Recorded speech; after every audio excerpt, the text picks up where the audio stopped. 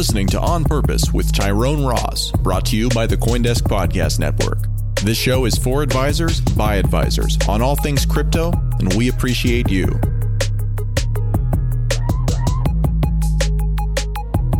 And now, here's Tyrone. All right, welcome to this live edition of the On Purpose podcast. Please believe that the people that are joining me today are here on purpose. This is going to be a really good time. I'm excited to talk with you all. Looks like Mr. Pokernicki got a haircut or something for us. The gel is in. Everything is looking good. Before we get started, I want to thank everybody for joining. I want to thank everybody over at CoinDesk that is working hard behind the scenes to put this together. It's really a unique thing what we're putting together here for advisors, by advisors. So the three of you, thank you for coming on. Sunaina, Andrew, Adam. I'm excited to dive right in, but hello, how are you all? Excellent. How are you? Fantastic. All is well. We survived election night, and I'm sure this is what every financial advisor out there right now is focused on Bitcoin. Yeah, absolutely. So prior to, we started, the results started rolling in. Bitcoin cracked 14,000 for a minute. That was exciting. So again, we're talking the FA landscape here. I think what was interesting here is people saw in, the teaser video that I did, we have some different perspectives here that I think are important. Obviously, Andy, yourself and I actually working with individual clients.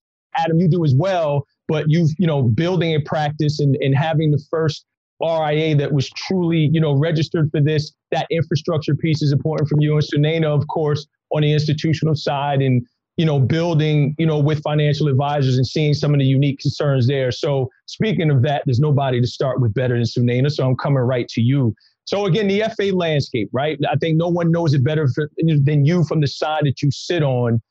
As you've had conversations with advisors, myself included, what have you been hearing and seeing from 2017 to now, just in terms of the landscape, the infrastructure and advisors' ability to actually feel confident, one, talking about this asset to clients, and then the ability to actually, allocate on their behalf? Yeah, absolutely. Let me just start off first by props to you, Tyrone, and to CoinDesk for bringing us all together, finding the art of the possible. And what I'm excited about is making this an AMA and a dialogue versus so many panels that are often, times a monologue. And I would encourage the audience, stress test what we're telling you and ask us lots of questions. And if nothing else, this is a nice pivot for all of us from all the binge watching we've been doing to hopefully some binge learning over the next hour. To your point, I'll start with the story of, it was earlier this year at the end of January 2020, the last time Tyrone and I were together in one geography, having breakfast in Florida, of all places. We were actually hosting our annual RIA conference, and we had decided that this was the right timing and inflection point to dedicate a full day out of our 3-day conference on really educating advisors on, the whole concept of blockchain, the technology, but also Bitcoin, the asset class, right? Mm-hmm. It drives me crazy that in 2020, there's still that narrative of, we love blockchain and not Bitcoin. No, we heart blockchain and Bitcoin. So we had a dedicated education day, and Tyrone was one of our speakers. At the kickoff, in a room of about 1,000 advisors, I asked the question, how many of you today believe that Bitcoin is a fad? And barely any hands went up. And I had a moment of, because I was prepared that a lot of hands were going to go up, and I was ready to, take on the challenges and rebut all the skepticism, but barely any hands went up. So I had to reposition my question and say, how many of you would have raised your hand in 2017 or 2018? And pretty much majority of the hands kind of started to go up. And that was an eye-opening, because I truly believe that we're at this inflection point with the RIA community when it comes to really starting to lean into digital assets, whether it's from educating themselves or, really starting to use the on-ramps to access the asset class. And when we really talk to a lot of advisors, including you and the community at large, what I hear loud and clear is, while the initial demand for Bitcoin perhaps started with the active traders, and that makes sense for us because they often are the first to lean into sophisticated assets, Now it's the RIA community. I would say 2020 is the year of the RIA when it comes to Bitcoin. And what I'm hearing from a lot of RIAs is that's coming for one, given what's happening in the macro environment, right? And they're really coming into this asset class with a very pragmatic outlook of diversification, a hedge against inflation, et cetera. But the second thing that's really driving, and I would say creating a sense of urgency, is the voice of the client, which really excites me because it's their client that are asking them about this. And guess what? You can no longer be apathetic or glib about this. You have to be educated because, as we all know, if you don't provide the services to your clients, there's a risk they're going to go somewhere else and you open that door to attrition. So I think a confluence of those events, the macroeconomic conditions combined with the voice of the client, and I would say in a sense that there's a level of maturity and legitimacy that Bitcoin has been gaining over the last few months and years, that's really driving this sense of urgency from the RIA community. Yeah, and I'm glad you brought up that conference because at that same conference, prior to me speaking, the cavalry was down there telling advisors, get off a 1% allocation, you'll get fired. Nonsense. You're not going to get fired because you didn't put your clients in Bitcoin. That's a lie. Why you will get fired is because your practice isn't set up and you aren't conversant and you aren't educated. So, and if you are a true financial planner and you do holistic planning, a client is not going to leave you off of, not having a meaningful allocation to one asset, even if it's Bitcoin. We all love Bitcoin, but it's simply because they came in and you're still calling it baby brains, right? And they're going to go, all right, well, you don't know what you're talking about. You can't answer my questions. That just means, right, you're lacking in your ability to serve me. I'm going to go to someone that, is able to do that. So, Andrew, I'm coming right to you.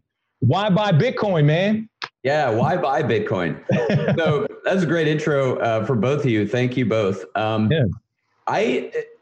am a financial advisor, and the space that I am trying to occupy right now in 2020, I think, is the only financial advisor who has published a book that is the investment thesis on Bitcoin. And I have, been walking this journey for the last few years. Others on this call, found this thing earlier than I did. My hat's off to you. But my frustration was, one, was educating clients, and two, was also just looking at my colleagues and sort of the blank stares and all the usual tropes and skeptical takes. And so I agree entirely with what Tyrone said, with what Sunaina said, which is, if you wind back the clock a few years ago, it was understandable that financial advisors, they just weren't up the curve. They hadn't done their homework. In the year 2020, you're running out of excuses. I published my book a little over a year ago. I wrote it both to educate my clients as well as to educate financial advisors. It's an investment thesis. My view is that, this was true before COVID, of course, but COVID just kind of accelerated everything. But in a world where there's trillions of dollars of money being printed, my view of the world is, financial advisors think in asset classes, right? You got your growth equities, you got your value equities, you got, domestic US, you got foreign emerging markets, you got all these classes of fixed income. And where we are today, there is a newly important asset class, and that asset class is hard money assets. Because bonds, at least government bonds, now yield essentially zero. And they're printing so much money, and regardless of who wins the election, they're going to print a lot more of it. And holding those hard money assets that can perform in a period of large deficits and lots of money printing, I think, is going to be crucial for client portfolios. Historically, that was gold. But now with Bitcoin, we have an asset that is even harder than gold, and it has other favorable characteristics. And so for financial advisors who are listening and thinking about, what box do I put Bitcoin in? I'll tell you what box I put it in. It's in the hard money assets. It's in the digital gold. And for me, that's going to be a crucial asset allocation for the 2020s because of where we are today. Awesome. I love it. And again, for Mr. Pokernicki, by the way, this is a party, so you can drink. I'm drinking out of my grateful mug, so you guys can drink. I wish I would have brought that to the party.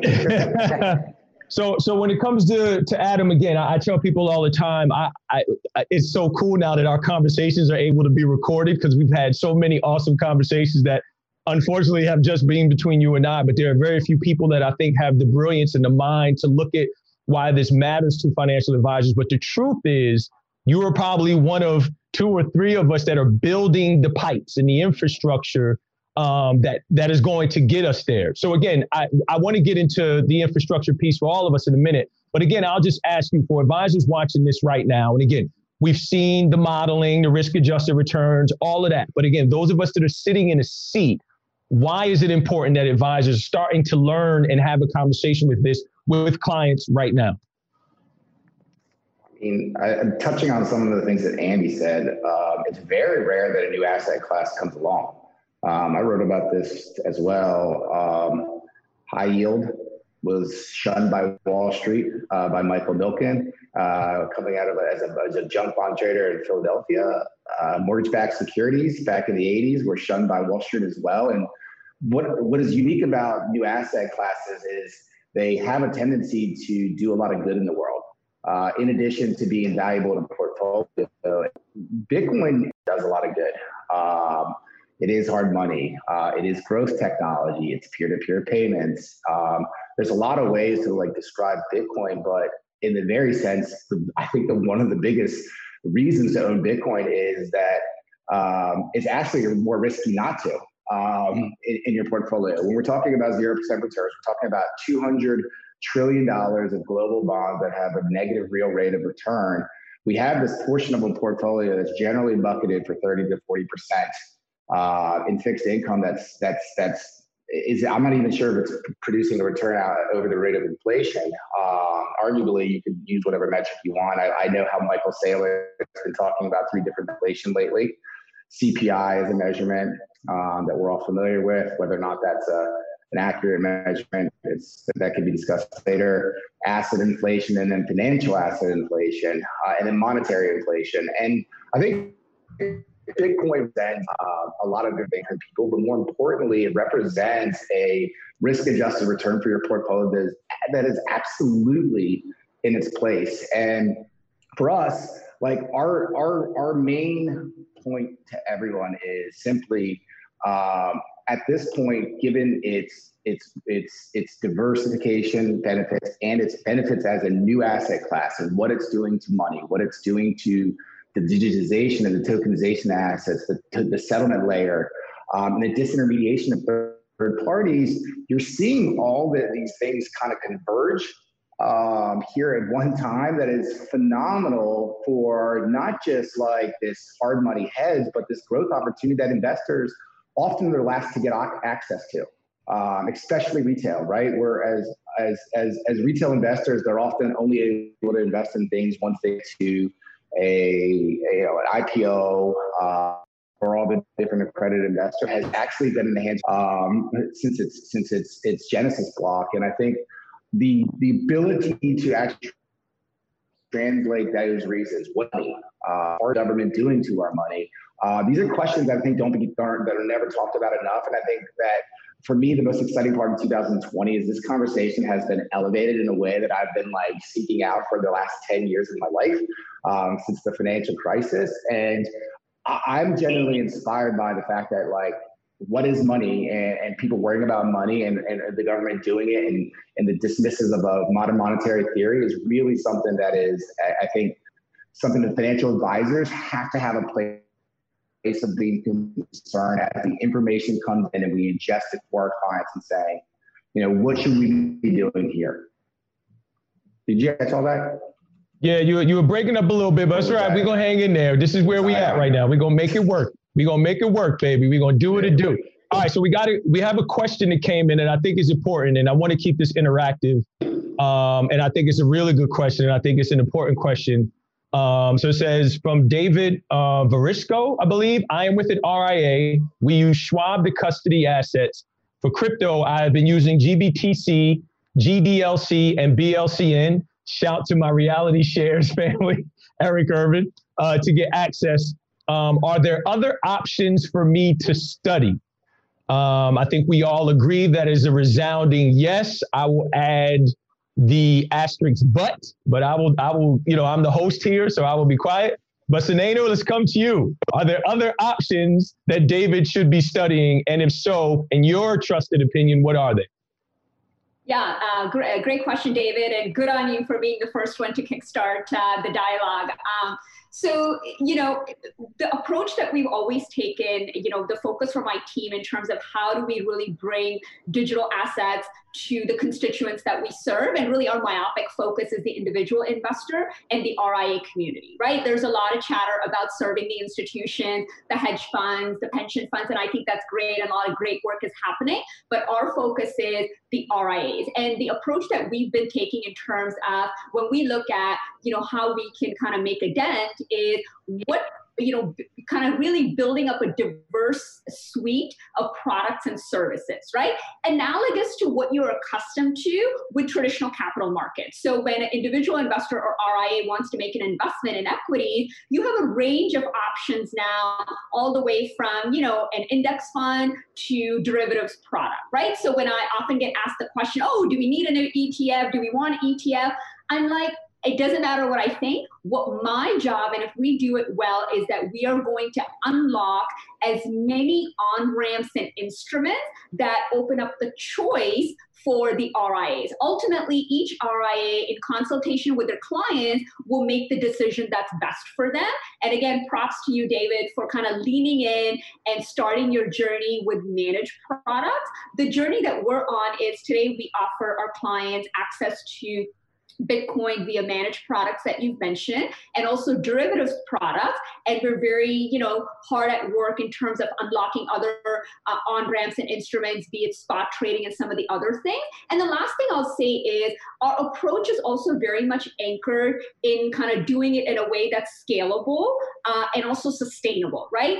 We want to make sure anything we're launching has all the right, you know, regulatory guardrails, because, you know, ultimately, we're in the trust business, and we know the RIAs are in the trust business. So sometimes it can seem like it's a little bit of a slow and steady approach. But as I often remind myself and my team, in the parable of the tortoise and the hare, the tortoise did win. So, you know, kind of playing the long game and making sure that we're unlocking these products for the RIAs in a way that's also scalable for you, but also done in a way that your BFFs and legal compliance, you know, risk aren't gonna kind of, you know, against the choice. So that's really, you know, how I would go about it. But yeah, you know, one of the best things about the crypto world is if you're insatiably curious and kind of are dedicated to kind of lifelong learning, there's no better place to be. And so I'm glad that you're kind of taking every opportunity to kind of build up your, you know, crypto IQ.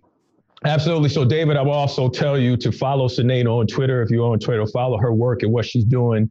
One of the most brilliant minds in the space, and that is completely serious. The second thing is, you've mentioned on-ramp twice. I appreciate you. I didn't pay you to say that, but shout to my on-ramp family. And the last thing is this: you can't say it, but I think an ETF is stupid.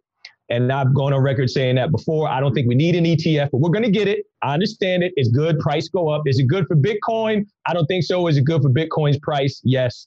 And we're going to get it. I understand that. But I just think staying true to what Bitcoin is supposed to be, putting Bitcoin, what advisors don't understand, inside of an ETF, which most advisors don't understand, putting those two things together and selling them to a client that they don't understand either. But anyway, I have there's a panel on that, by the way, at the conference that I'm on with the ETF Mafia, Nate Geraci and Matt Hogan. So tune into that. They outnumbered me 2-1, but I'm still going to win that argument.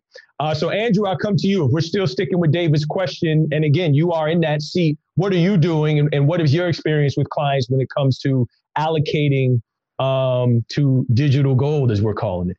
Yeah, so it's a great question because, you know, the history, of course, is that well, let's just say that that Grayscale and the digital the DCG family were prescient. They launched this product years ago. It's gotten traction, and it's, you know, billions, I think, now in market cap. So they were the first mover. But when you look today at the world in 2020, there are actually quite a few products that are either launched or in development. In fact, there's so many that I probably can't list them all. I mean, ones, you know, you'll see some of them are sponsors of this conference. So check out the sponsors page in terms of product providers. Ones that come to my mind that haven't already been mentioned are Bitwise, Eaglebrook, Pantera, 3iQ. I happen to be an advisor to a company called Swan Bitcoin that intends to launch, an institutional advisor's Bitcoin product. So there's actually quite a lot of options already either launched or in development. And it's going to take some work, obviously, to research sort of the pros and cons. One guy to check out, I would say, is Tom Lombardi, who published a paper. You can find him on Twitter. I think he published it in the summer, did kind of a survey of, the Bitcoin investment products. Obviously, the space is moving dynamically. So that was a point in time, but I think a lot of what he put down in terms of survey of the space was quite good. So yeah, that's where I'd say there's quite a few more products than you might be aware of or than you might realize. Right. So here's my 2 Satoshis while we wait to get Adam back. Yeah, by the way, I didn't mention Adam because I know Adam's going to get to talk about his. Yeah. Sorry, go ahead. Yeah, he'll chime in, but hey, he missed his opportunity. He probably went to go fix his hair. His hair was tight. Adam, come on back. So here's my 2 Satoshis on that. There's a couple of things here.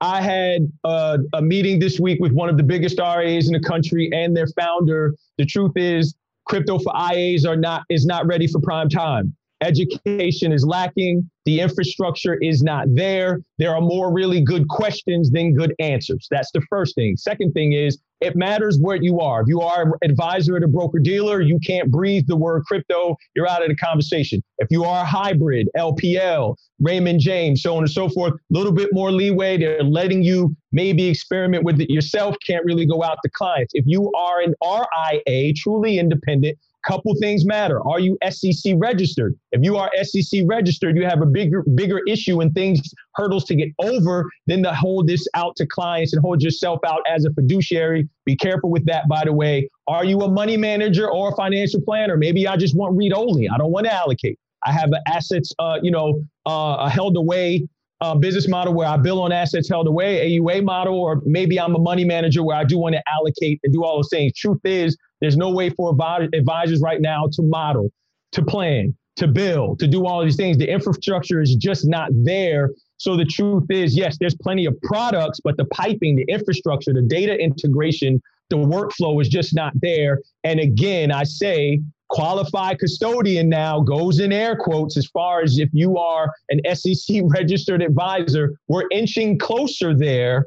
But again, we really need to have those things answered when you talk about the 29,000 RIAs and the 80 plus trillion, right, of assets that are out there that have a potential to come into this asset class.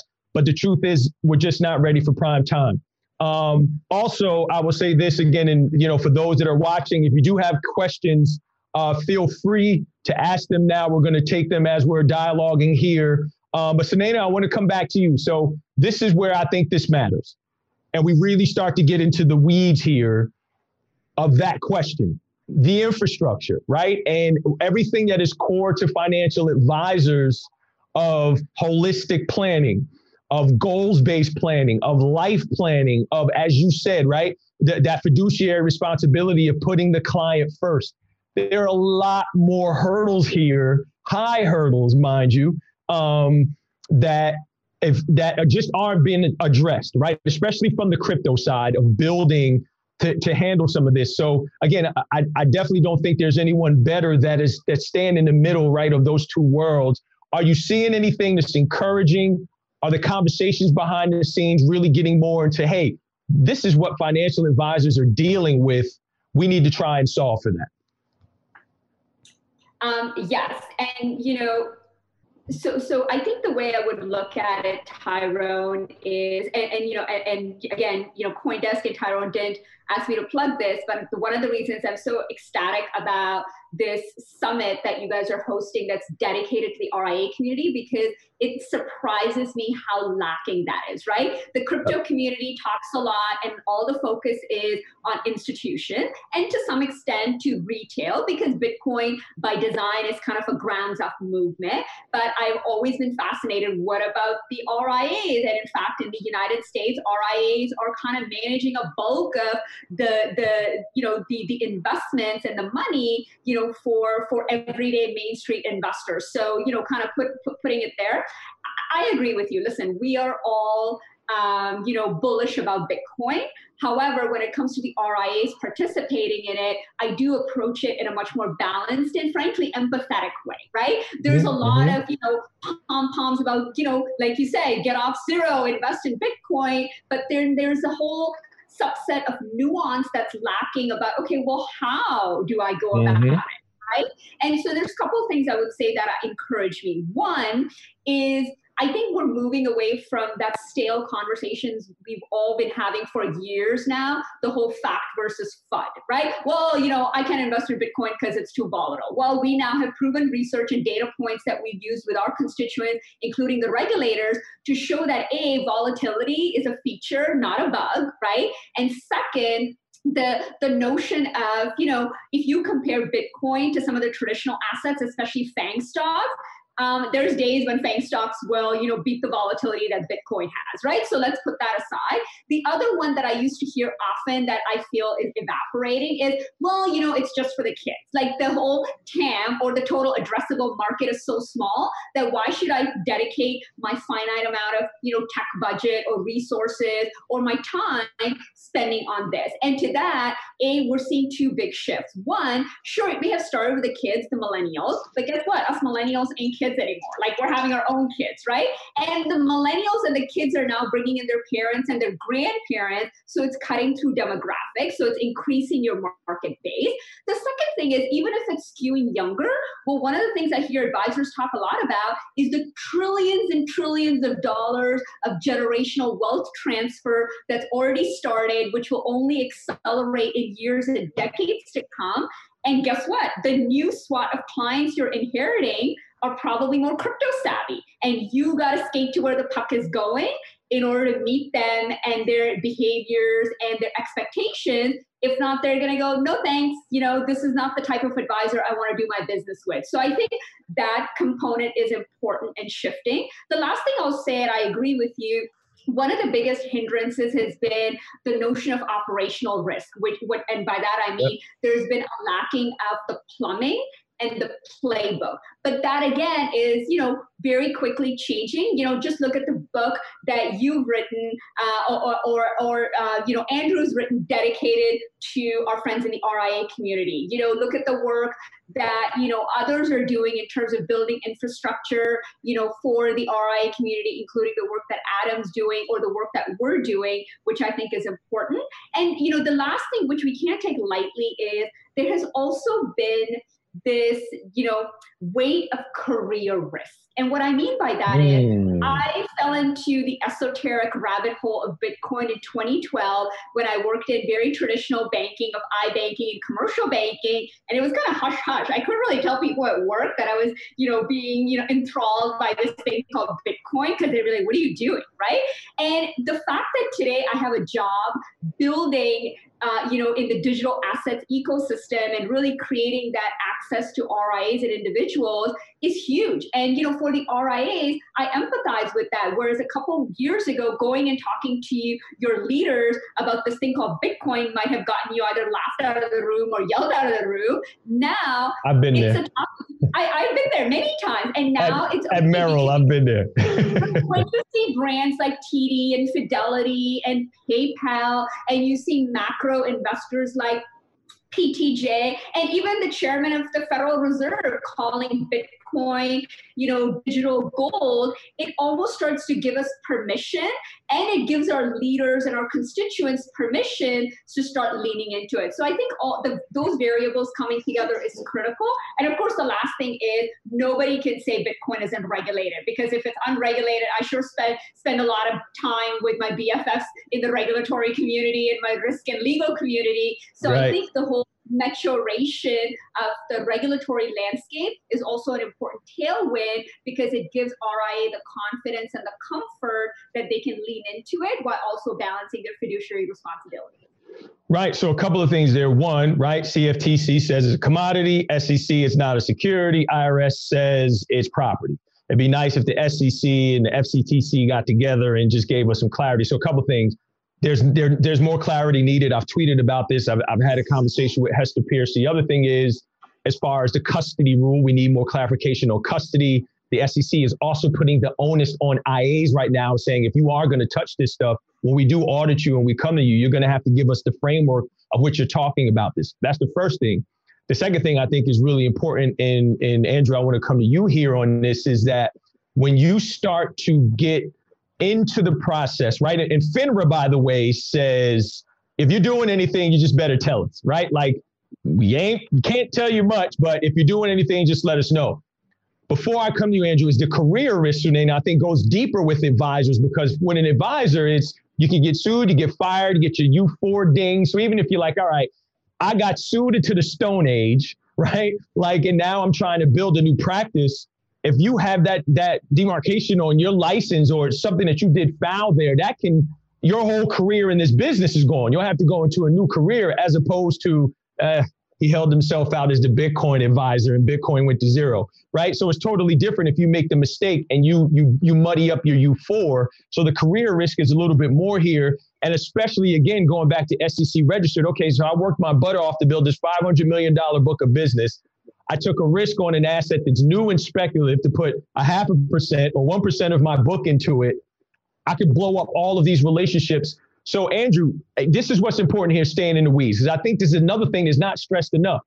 You hang this thing, you log off right now. Someone DMs you and say, I want to work with you. All the advisors out there listening now, what does that look like? What is the process when someone comes to you that you go through? Because, by the way, advisors out there, the minute you're doing these year-end reviews now and a client tells you they have $75,000 of Bitcoin at Coinbase, you must reprofile that client immediately. Do everything all over again, because you're going to have to walk that client to a new client experience. So, Andrew, I'll go to you. What does it look like when someone comes to you and they want to work with you? What does that look like? Yeah. So, there's a couple ways to frame this. First of all, and this may be unique, to how I operate. I doubt it's unique, but I suppose not every advisor works this way. I like to be held accountable for my investment results. And so I manage the portfolio I control, and anything I don't control generally is out of my purview.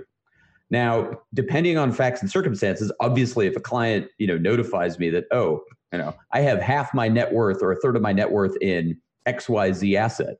Now it could be Bitcoin. And in fact, I have had inbound, people talking about that. They come to me. They say, look, I've made this giant bet on Bitcoin, can we talk about this? But it wouldn't be different if that other investment was, a piece of commercial real estate, or a house or a business. It's single asset concentration risk.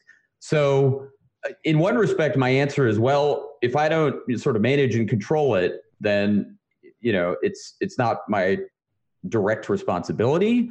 On the other hand, if the client comes to me and says, look, I want you to be thinking about this as you manage the portfolio that you manage, then I can we can work that out. I do think that it is worth advisors thinking about what is this going to look like in the case of clients that come to them that do have significant Bitcoin or crypto positions, because I will tell you my personal view, which is right now in November 2020, the most attractive risk-adjusted investment opportunity on planet Earth that I could see is Bitcoin. And so if you're entering into a relationship or a situation where the client has a big piece of something that could go up by multiples in not that long a period of time, you ought to be prepared, for that possibility. And I think each advisor has to operate in their own way with respect to, I run a completion portfolio, which is like, I know about you had this thing and I'll do my strategy over here. Or, I want to manage the whole situation, in which case maybe I don't, want to be running, a Bitcoin position or a crypto position for you if you've already got it on the side. I think it depends on each individual situation and the facts and circumstances. But what I will say is there are more people than you think, including prospective clients, that do have those big Bitcoin positions or crypto positions.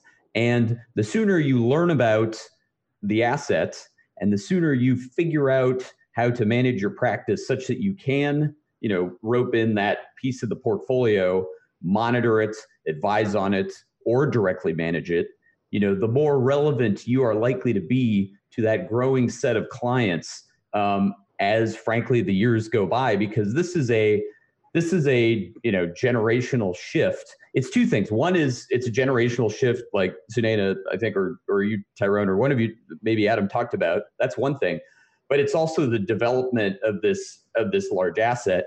And even because we're talking about just Bitcoin here for the moment, even when Bitcoin takes some meaningful share of the gold market, right? Hard money asset, that's a $10 trillion asset.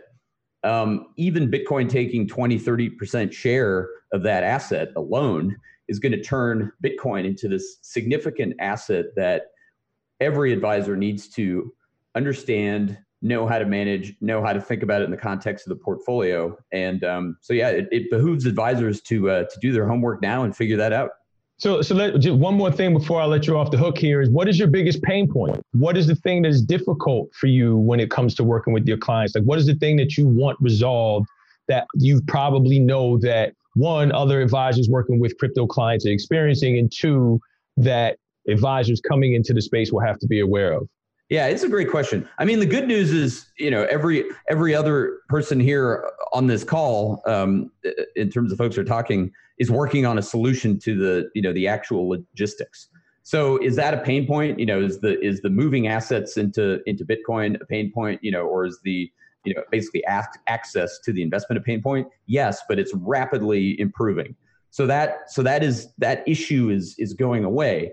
I still think that education is probably the major pain point for many advisors, and not just education of the advisors, but also in turn of their clients, right? I mean, obviously that's why I wrote my book, was not only to give to advisors, but also to hand to my clients to say, look, you read, the newspapers, and maybe, you have some interesting ideas about what this thing is, but, here's the thesis, read it, and then we can talk about it.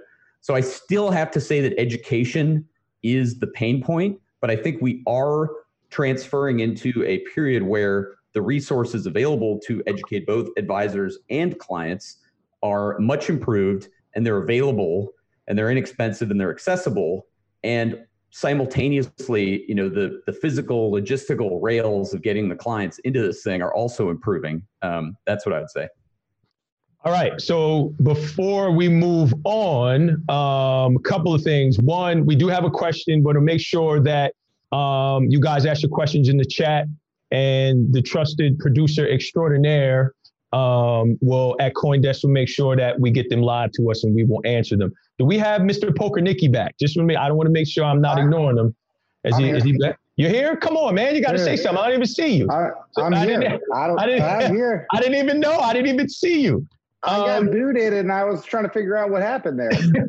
I'm so all good. Sorry. This is the beauty of being live, my man. So any thoughts on what we were talking about? I'm sorry I didn't see you, but yeah. Your thoughts here are important. Yeah, I have a couple thoughts here. Number one, I want to challenge there's a lot of like institutional partners in the space that need to do a better job of trying to make it easier for us to build a business. Tyrone, we've spoken ad nauseum about, and you're working on it too with OnRamp, about trying to make it easier to get onboarded. We spend more time educating institutions in the space, the big exchanges, the trust banks for retirement accounts. And it's a drag on not only our time, but they're not committing the resources. They're telling us, oh, not on our roadmap. Well, look, there's $80 trillion of money sitting in wealth management. All right. There's a way to create a bridge to this world. And it starts by making a commitment to actually wanting to onboard this space and stop saying institutional. Bitcoin is a retail product. It is a people's product. And this idea that all this institutional money is going to come here and be this great savior of Bitcoin is frankly, BS. Advisors manage individual clients, and they're doing stuff on the behalf of being a fiduciary for them. If you want our business, if you want us to come into the space, you've got to create the room and the space for us to be able to do our work.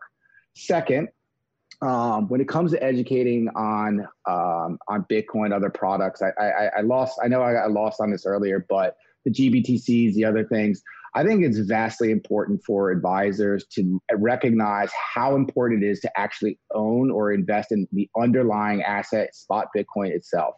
Bitcoin is not only just a bearer instrument, it is a protocol that you want to interact with. You lose so much of the properties of Bitcoin by wrapping it in a security or this fancy little my man QSIP or ticker. And my man, I've talked about this about with other advisors. Like, it's lazy, flat out lazy, just to say GBTC. Like, God bless Barry Silbert and Grayscale for creating such a product that is providing access. But Bitcoin is a decentralized asset, and the benefits are like they're lending markets. You can interact with it, you can spend it, you can invest in it, you can just hodl it if you want to. But we're going to be seeing digital assets take a lot of the same qualities of Bitcoin over the next few years, whether it's digital stocks that I'm beginning to see trade on other exchanges, digital real estate. And I think one of the interesting things that's going to happen that advisors are going to be having to come to terms with is that we're going to have the power to help clients earn interest on lending out securities the same way custodians lend out securities in the background, make money for themselves. We're going to be able to do that for our clients in a way where they are going to be able to interact with their assets. And that's a powerful thing. And so, just like Bitcoin's a powerful asset to interact with, it's important that advisors understand why. We have to teach them why. The next on topic of that is, I've had more conversations with clients that say their advisor says not to invest in Bitcoin. And I think and every time I say to them why, and I send them a list of 5 to 10 questions, they say their advisor that won't answer that, and they get offended. Well, if you're at JP Morgan, Goldman Sachs, Morgan Stanley, and any of these big wealth management firms, you're telling your client not to invest in Bitcoin because they don't offer it there, you're doing a disservice, right? Seek out people and seek out partners. And if you're worried about you're getting 1% of your assets under management getting clipped, I understand that. But at the same time, what is our responsibility to our clients? Right. And I think that as we sit here and see advisors coming into this space, I make myself available to anyone that wants to talk. I love to talk about Bitcoin obsessively. I don't need your business. I'd love to work with you in some way, but I want to create a pathway I want to create a pathway that our colleagues feel comfortable talking about it, interacting with, and making their clients feel safe about it, building in operational infrastructure that can they can support I've already worked over the past couple of weeks 5 different advisors who we're helping. We're not going to probably get their business. We're going to help them build compliant framework for themselves, right? We're teaching them what we've done, what we've gone through with regulators, and we've been audited. Maybe they use us in the interim for a couple of clients, but we're helping them set up themselves up for success so that they can actually do it themselves. We're plugging them in with some of the custodians that we're using for retirement accounts. We're plugging them in for where we use to manage master sub-account structures so the clients are managing SMAs. And we're teaching them how we're doing billing and what we're doing on a regulated basis to stay compliant with our regulators. And so that's really, really important. And I guess the last thing that I would say is when it comes to this space, I think there's great educators in the space like Adam at Interaccess that are doing God's work, focusing on, the teaching at the advisor level in language that they understand. And words they understand. And I think that's really important for us to figure out how to work together as partners. And I love it that CoinDesk is doing this. I love it that you're bringing people together because you're going to help connect the dots for advisors to be able to find their network, their crew, their group of people that are going to look out for them, that are going to help them figure out this asset class. And that's the most important thing, is to help them get to a point where they feel comfortable doing it, because it can be done. And spot on. And there's so many things there that, well, first of all, let me apologize. I couldn't see you. So and that's great feedback. And by the way, right away, for those, any advisor out there, please get in touch with Adam. He knows this from the bottom all the way to the top in terms of the infrastructure, the compliance, the regulatory. He knows it all. That's the first thing. Second thing is, I think what's really important here is a great time to say, big shout out to CoinDesk, man, and Foster Wright and everybody over there for taking this. This is a risk, right? And this is not what they do, but the whole team, everybody over at CoinDesk have put a foot in here. starting with Foster and everyone from all departments have, and there's so many other things that they work on. And again, advisors is a boring, stodgy lot, right? It's not exciting. But I could not be more impressed with the team over at CoinDesk and their commitment to doing this. And those of us that know CoinDesk know that this is the Crypto Wall Street Journal, the Barron's, all of those different things where we go to for that education. I mean, all the good qualities of those publications, not the bad. But, so I want to get that out of the way. And the last thing before I go to the question here, and I want to get the question is this. You were saying what Bitcoin is, all of those different things. So allow me to climb on my soapbox here, because this is not going to end with me saying what I'm about to say. Bitcoin is digital social justice. And if you talk about income inequality in this country and the unbanked and the impoverished and the have and have-nots and not talk about Bitcoin, I'm tuning you out. That means you are not serious about addressing the issues that this country has. You will be hard-pressed to find anything. And this is a fact, an arguable fact. And if you debate it, come see me.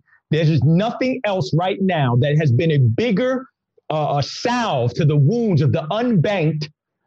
God bless Argentina and Venezuela or whatever, but the unbanked right here in the great United States of America. There's nothing better. And if we get to that point where we are truly being honest about the one inarguable use case that Bitcoin has, it's that. It's for those people. And it is my responsibility to bring that up. So thank you for reminding me of that. So I want to get to this question. Should advisors be educating themselves on any assets in the category besides Bitcoin? Yikes. We are not going to go down a DeFi rabbit hole. But I think I'll start with me and I'll be quick right now. I think advisors should just stay right here with Bitcoin. But Sunaina, I'll go to you. Do you think advisors should branch out besides Bitcoin right now, rather?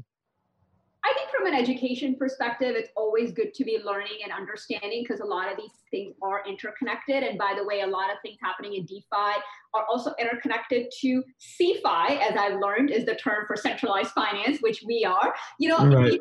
We are pretty engaged with the DeFi community outside of even what we're doing with Bitcoin. And a lot of times I get asked, well, why does CeFi care about DeFi? And my answer to that is it's important to be curious. I love that quote, by Andy Grove, only the paranoid survive. And I like that healthy sense of paranoia, knowing what's happening in the world, what's next, what is the impact, the challenges and the opportunities. And for all I know, one day DeFi might just be normal fi, right? So it behooves us to be leaning in and learning and exploring. But I would keep it to that. I think I would agree. I think we've all said, this in many ways. Education is the silver bullet, right? Yeah.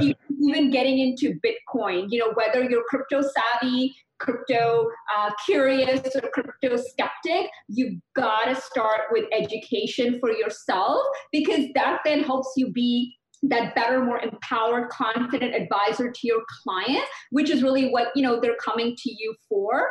So I think it's okay to educate yourself, but, don't kind of follow every rabbit hole. If you only have limited amount of time and attention to dedicate, then agree, start with Bitcoin. 80-20 rule. I think I know where you two are going to go with this, but I'll give you the floor, Andrew. What should advisors be doing right now? Should they branch out or just stick with Bitcoin? Yeah, so I didn't write a book called Why Buy Crypto. I wrote a book called Why Buy Bitcoin.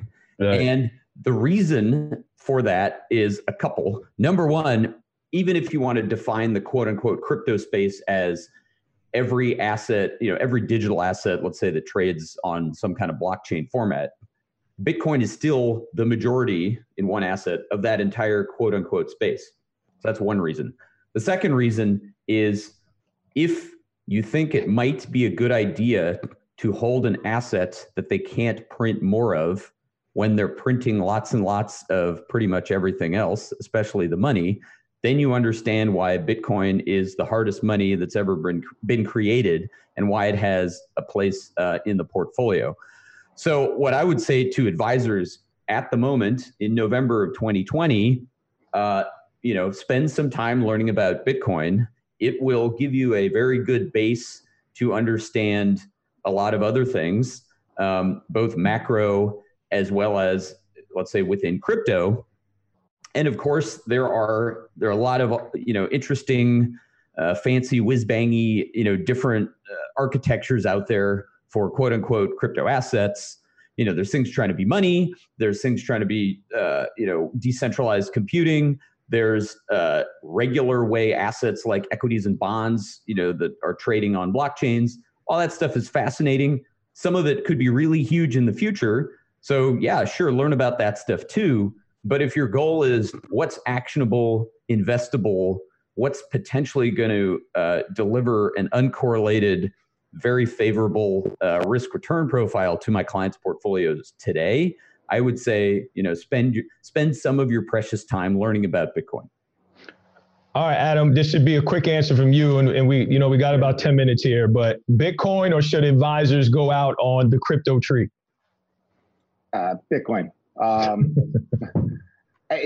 Bitcoin is I don't think enough people understand money to begin with. And I think that's why we're here. Bitcoin was born in the last financial crisis. It's seen it's almost like real mainstream adoption in this one, thanks to COVID and the money printing. We teach our clients, one of the things we teach our clients at Dame is that we want you to look at your Bitcoin in terms of Bitcoin terms, and we're going to teach you the Bitcoin standard, meaning our job is to help you accumulate more Bitcoin over time. We do that through lending. We do that through sometimes a model portfolio, but the real goal is owning more Bitcoin. And at times that means sometimes not owning a little bit of Bitcoin. So sometimes we'll say, maybe this is a good time to take some off the table. But my point is that at the end of the day is that Bitcoin, going back to what Andy said, is the scarce, is the most digital scarce monetary asset we have ever seen. And there is only going to be 21 million Bitcoin, of which 3 million are lost. There are 48 millionaires walking the earth. There is only 21 million Bitcoin, of which 3 million are lost. You can do the math.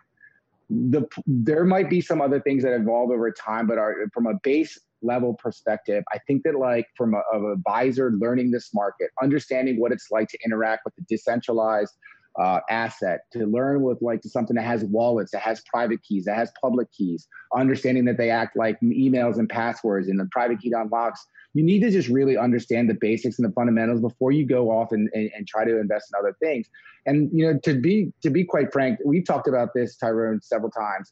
Sending clients to exchanges like Coinbase and Kraken, while God bless them for the work they do, it creates FOMO. It creates this idea that I'm going to create the next Bitcoin. It has crushed investors in the past by jumping into things they do not understand. There are scams.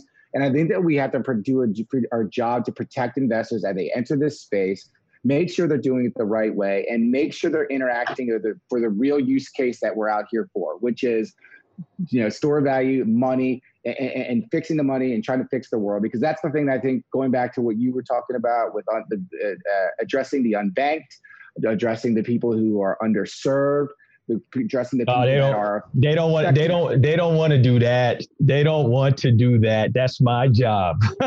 That's on me. It's easy to talk about investment portfolios. You and I have had that conversation, but I am going to keep the shotgun on the unbanked because that is the indisputable use case, but it doesn't make for the headlines. But I want to be real quick here. We got to go rapid fire. So Nana, there's a lot of questions for you because you're the smart one. All right. The market structure and liquidity still seems very immature for digital assets. Are you seeing an increase in the number of counterparties that institutional investors and high-end intermediaries can trust and can adhere to their requirements? How are you making front-end functionality more familiar to traditional institutional investors? I'll take the last piece of that. The last piece of that question is on-ramp. Wait on it. It's coming. But as far as market structure and liquidity, rapid fire, what are you seeing there? Yeah, that's a very actually astute observation by Sam there. So market structure, liquidity, and like you said, user experience, I think those are critical, make it or break it. Everybody keeps saying, the rush of the next wave of market participants are coming. I'm like, whoa, wait a minute, but is Bitcoin ready for it, right? And these three critical areas are component. What we're seeing from our vantage point is that the reason these are important is because you want to make the experience as analogous to what the RIAs already have with capital markets, because when you or your client have a finite amount of dollars or fiat currency and you decide where you want to make that investment, if there's any layer of friction trying to access or on-ramp into Bitcoin, people are going to go, I'm just going to go with what I know and I don't have to worry about the 50 things, right? So I think that's why it's important. the progress we're seeing that I like is the focus of partnerships and investments, which we also participate in.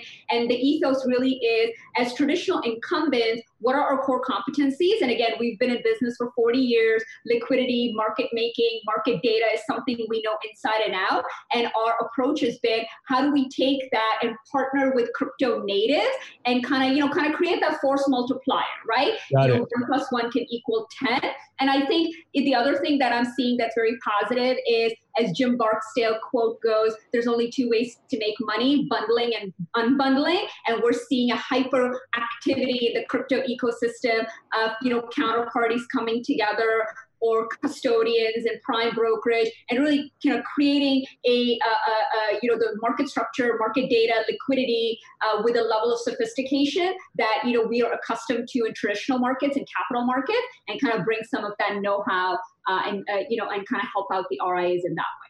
All right, they're rushing me here. We got to be quick on this. Two Ocean Trust recently received a clearance to operate as a qualified custodian for digital assets. Does this change the custody landscape at all? Mr. Pokornicki, yes or no? Big deal or no?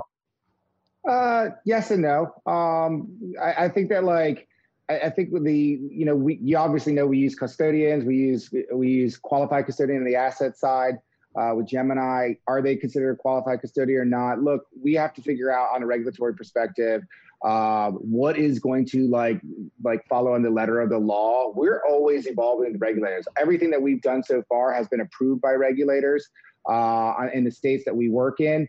I actually have to go look at why Two Ocean Trust is going to be different for the makeup that we have. I still don't understand how that affects me. That might be something on the federal level rather than the state level. I just don't know, to be honest. All right. Okay. Really quickly. So, Andrew, Bitcoin is decentralized. When a client asks you with PayPal coming on board and other speculation of other big guys, and are we expecting Bitcoin to divert to centralized, or will it continue decentralization?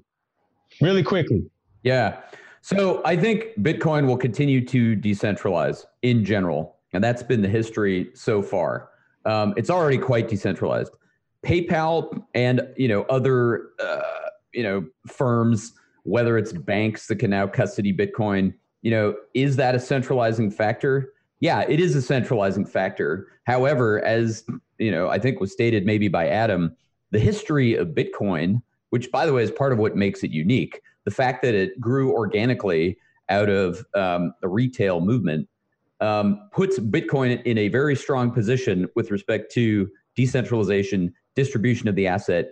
Yes, institutions are turning it into a financial product. On the other hand, they're coming a little bit later to the game. And I think Bitcoin is strong enough and decentralized enough that it won't be co-opted essentially by those big services. All right. As we wrap up here, I want to let everybody know there is a survey. The link is in the chat here for you to give us feedback on the conversation that you heard here today. Also, by the way, if you are a registered investment advisor, sign up. It is free. You can get up to 9 CE credits. 9, except for the one you're going to get to listen to Trust and Estate Planners. Born. All right. Shout out to everybody at CoinDesk. By the way, I want to say this before I go. 1 in 3 children in America is hungry right now. We need to do something about that. If you are able, when you get off of here, please find a way to feed a hungry child, independent of party, class, zip code. I do not care. There should not be a child hungry in America. CoinDesk family, I appreciate you all for putting this on. November 9th and 10th, you'll be able to see these beautiful folks here at this conference.